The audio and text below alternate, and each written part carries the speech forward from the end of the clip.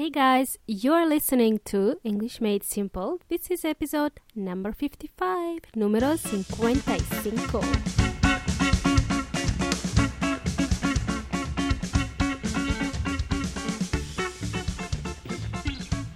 Hola muchachos, Milena here from EnglishMadeSimple.net. What's up?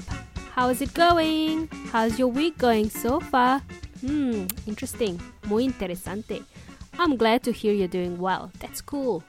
So, I'm here with my friend from Spain. My friend from Spain, Añares. Tempranillo from Spain says hello. Okay, guys.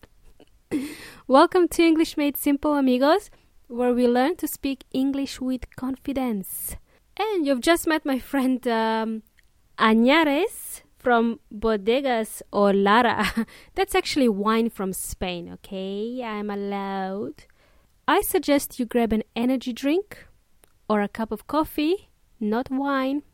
Grab a cup of coffee because this episode will blow your mind. It's going to blow your socks off. You will have to stay alert during this episode. I will cover some heavy stuff. You know, call me a nerd or whatever. So, here we go. Lots of grammar to cover. Time to learn something new.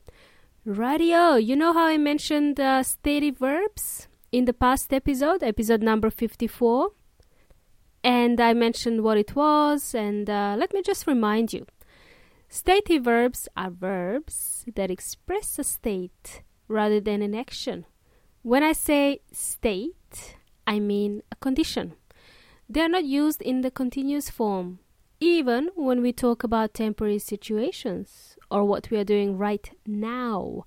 So these verbs are known as static, that's another word, and they don't change their form. There is no obvious action. There is no ing form, okay? There is no continuous form for these verbs. And guess what? They are mostly in present simple tense, okay? So I want to make it easy for you guys. Stative verbs can be classified into 4 groups, into 4 categories. It will be easy for you to remember if I just break it down into 4 categories. So, we use stative verbs when we want to show opinion or thoughts.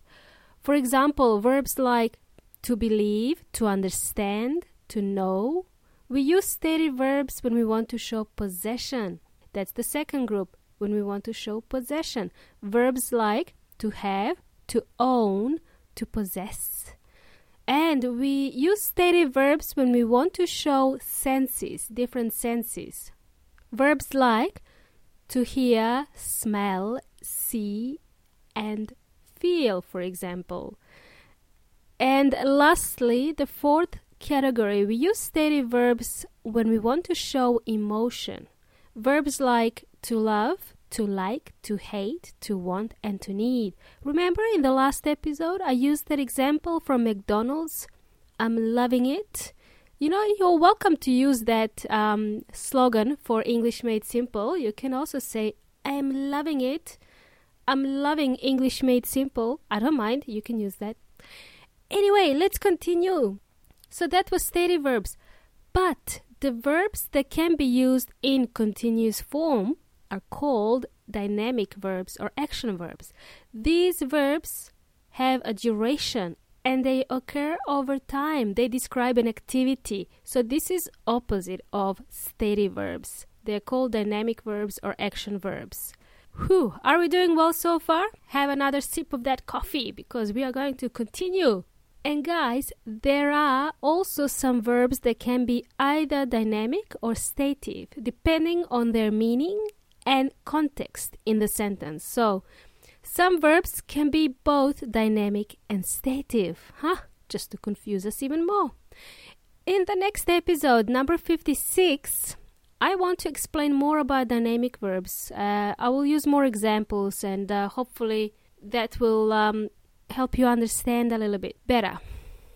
So, in this episode, I just want to quickly introduce you to 2 verbs that can be both dynamic and stative. Yes, guys, the verbs can be both dynamic and stative. You can use it in both forms.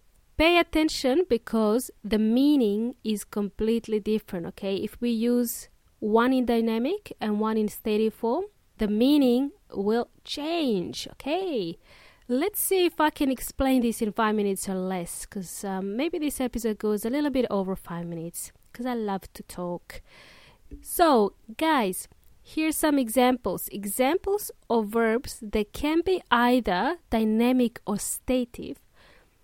Verbs like to think, to hear, to have, and to see.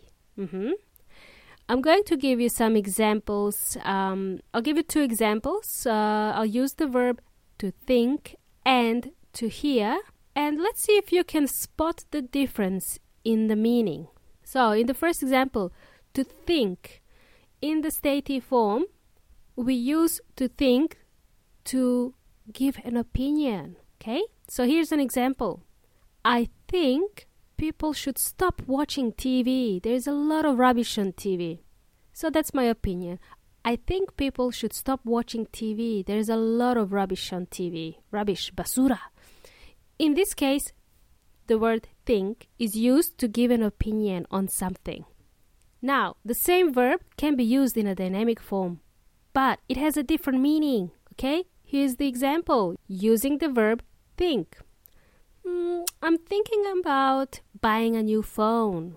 I am thinking about buying a new phone. In this case, think has a different meaning. It's an action. I'm describing a process. I am planning something, but I'm not sure if I should buy the phone or not. I'm thinking about it. I'm just thinking about it. I'm not giving my opinion. I'm just thinking about something, okay?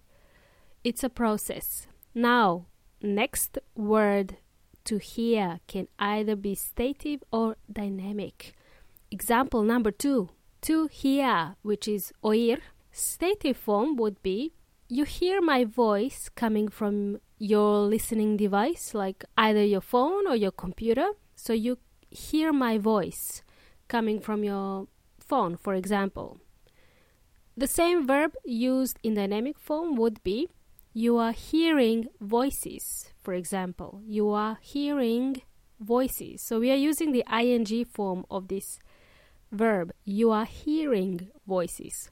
Same as in the previous example, we use the ing form, which describes an action usually. You are hearing voices has a completely different meaning. It means you are imagining things. It means the voices are not real. You're hearing voices, maybe they're not real. It's in your head. Anyway, I hope that made sense, okay? I introduced you to stative and dynamic verbs. And in the next episode, I will give you more examples. This is going into the advanced level of English. So if you can see the difference between dynamic and stative, you're well on your way to speaking English confidently and fluently. Excellent! And this is the end, my friends. Until we meet again, have a great rest of the week and I shall speak with you soon. My friend Tempranillo says hello. Alright, hasta la próxima. Ciao!